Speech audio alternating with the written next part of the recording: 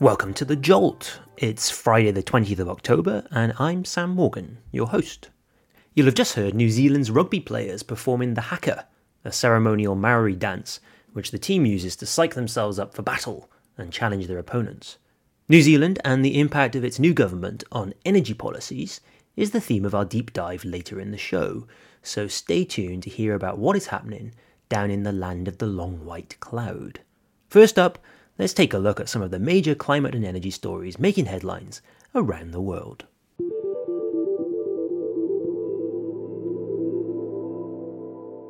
The US government has announced a record investment of $3.5 billion into electricity grids as part of Joe Biden's plan to fully decarbonise the power sector by 2035. According to the Department of Energy, the funding will help get more than 35 gigawatts of renewable power into the US system.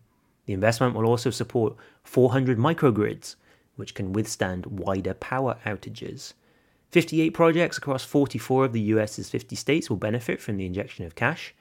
Jolt listeners will remember that Monday's episode was dedicated to why grids are so hot right now, so I can only assume that the United States Commander-in-Chief is already an avid listener of the show, so thanks for listening, Mr. President. Joe Biden will welcome EU leaders in Washington today for a summit, the first of its kind since 2021. Two major issues, steel and aluminium tariffs, which the US has suspended but not permanently removed, and carmaker access to the Inflation Reduction Act's billions of dollars of subsidies, were meant to feature heavily on the agenda. However, due to lack of progress behind the scenes, no deal on either issue is expected. Brussels is considering launching a probe into Chinese steel subsidies to help convince the US to scrap its tariffs altogether, so a formal announcement on that may yet materialise.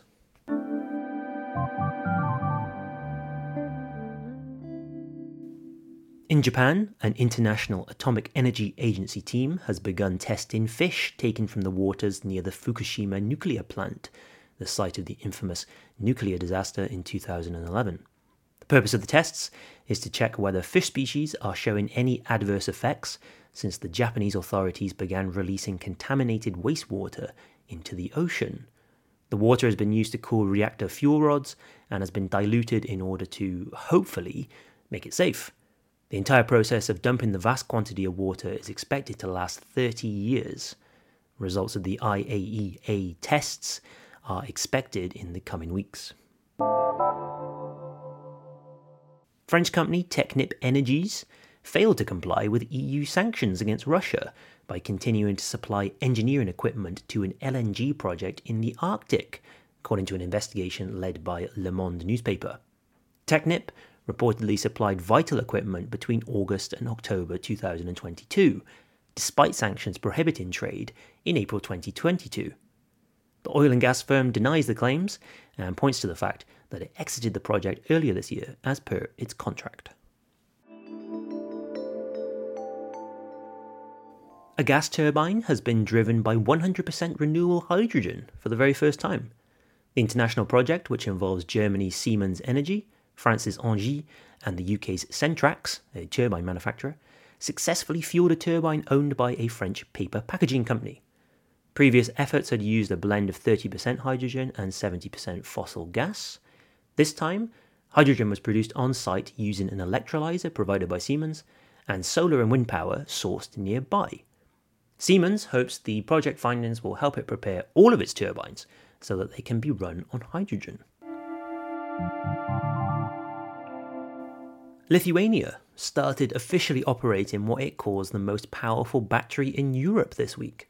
The 200 megawatt battery system can provide continuous power for an hour to the 4 urban areas that are connected to it, satisfying the Baltic countries' energy security objectives quite nicely, given its shared border with Russia. The project took just 34 months to complete from initial idea to operation, which the Lithuanian Energy Ministry says is a record for a project of this type. Storage fits in nicely to the country's clean energy ambitions. A second offshore wind power auction is now scheduled for the 15th of January, after the European Commission signed off on a €193 million state aid scheme aimed at supporting the renewables sector.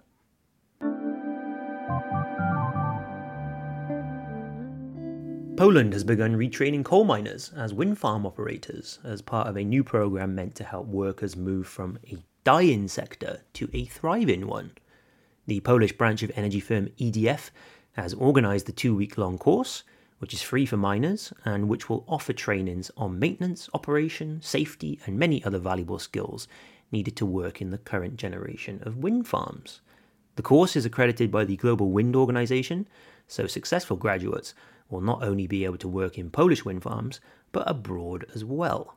A second training is already accepting applicants for the first quarter of 2024. That's it for the news. Now let's get into the story of the moment.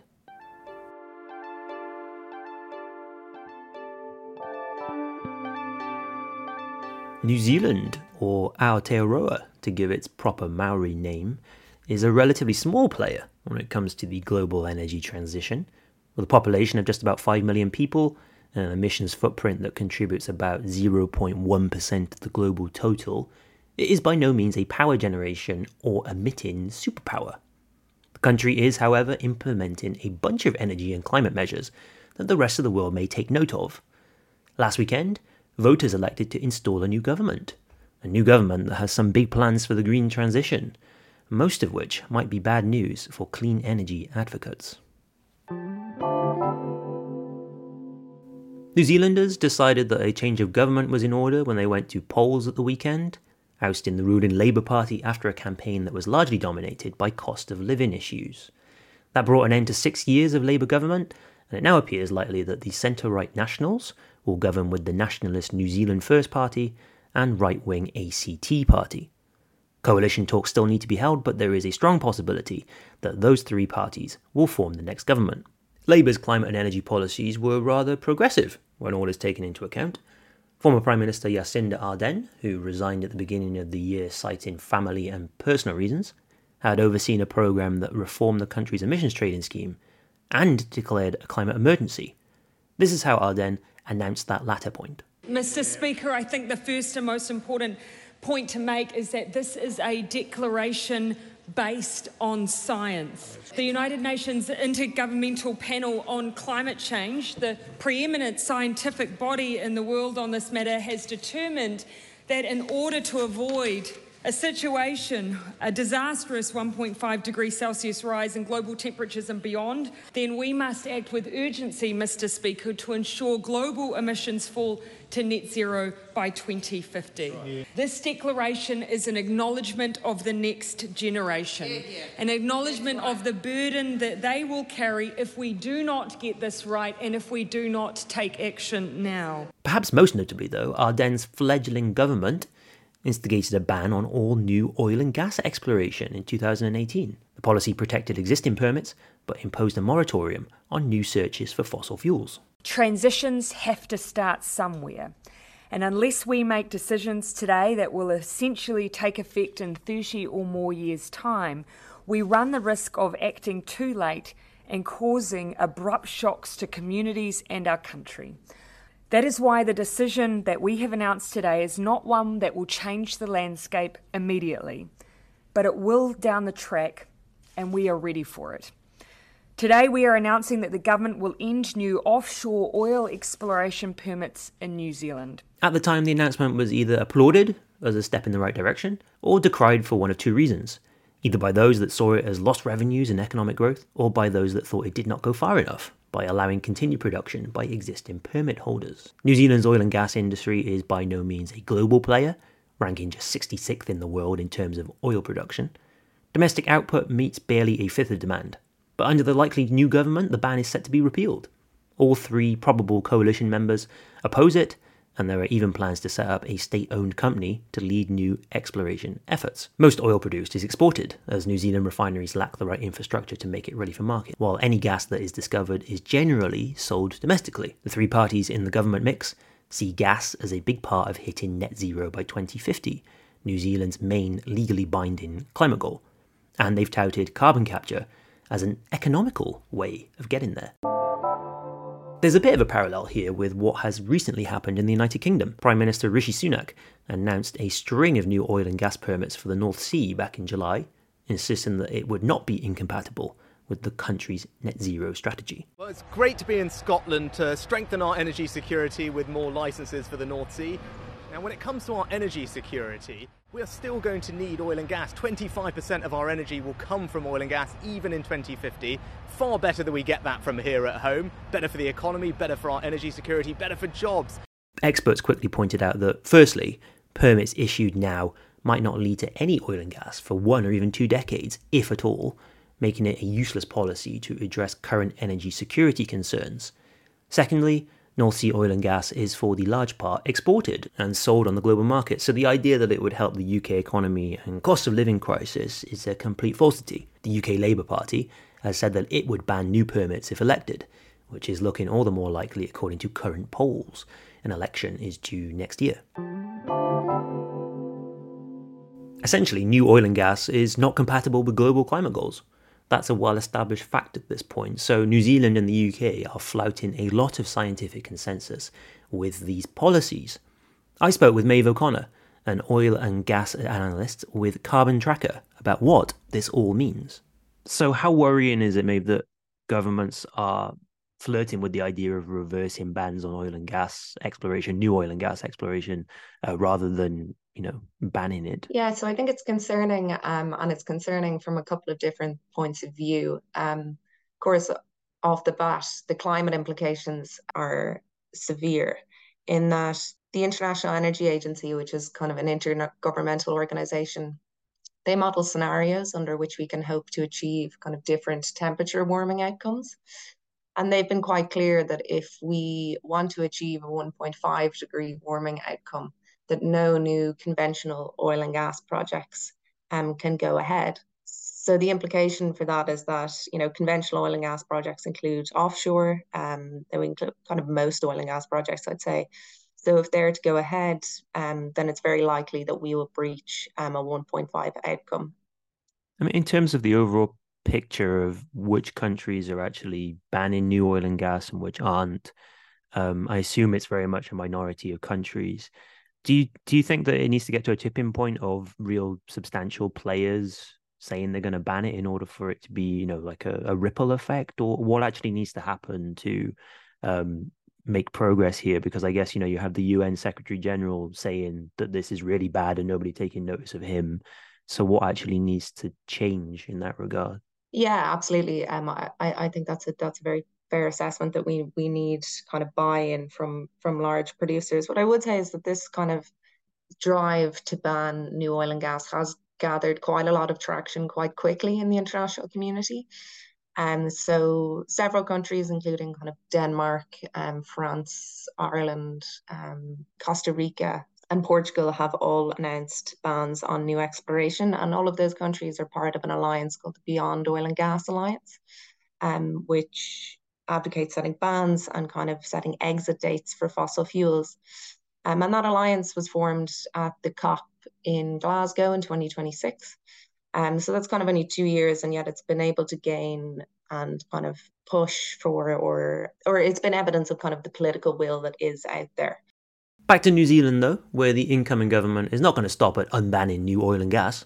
A target to make the New Zealand grid completely clean by 2030, which would make New Zealand one of the first major countries in the world to achieve that feat, is also going on the scrap heap. There's still interest in renewables, though, as the parties are probably going to hash out a deal to streamline permitting procedures and cut bureaucratic burdens on, for example, the offshore wind sector, but any financial or regulatory support will be minimal. A couple of weeks ago, I spoke with Dr. Christina Hood for one of Foresight's other podcasts, The Policy Dispatch. Christina is a renowned climate expert and New Zealander who used to work for the International Energy Agency. Before the election, she explained why renewables are New Zealand's future. We have absolutely abundant wind resources. We've barely started to get into the solar game, although there's, great resource. There's potential for offshore wind. We have geothermal. We have all this hydro. There is absolutely no shortage of potential for renewables. The block is, as I said, it's just that last little managing supply security in the dry winters. That's the big challenge. I really do thoroughly recommend you give that entire discussion a listen if you can. as it really dives into the intricacies of New Zealand's energy and climate landscape. You can find it online on our website or in-app. Nothing has been formally announced yet, of course. The political parties need to agree on their coalition and go from there. But given the likelihood of these policy reversals seeing the light of day, it's important to consider how decisions like this affect the rest of the world. Countries like New Zealand wield a lot of soft power. Consider the impact that its assault rifles ban had following a mass shooting in 2019, for example. Small countries can make a lot of noise and influence others, for good or bad. This is a story worth following, especially as we're about a month away from COP28. Firstly, to see whether the new government makes good on its pledges, and secondly, to see what wider impact it has. On a lighter note, the New Zealand All Blacks play a Rugby World Cup semi-final against Argentina this evening. I'm very conflicted about this match. On the one hand, they're playing Argentina, who knocked my beloved Wales out in the last round. But on the other, New Zealand has already won it 3 times, so maybe it's time someone else won it? So long as England don't win, that's all that matters.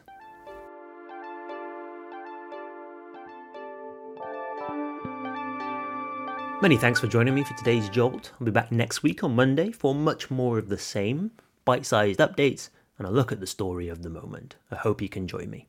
Thanks once again to everyone at Foresight for helping to make the Jolt possible, and shout out to Mute Island for providing the theme music. Until next time, thanks for being a part of the Jolt.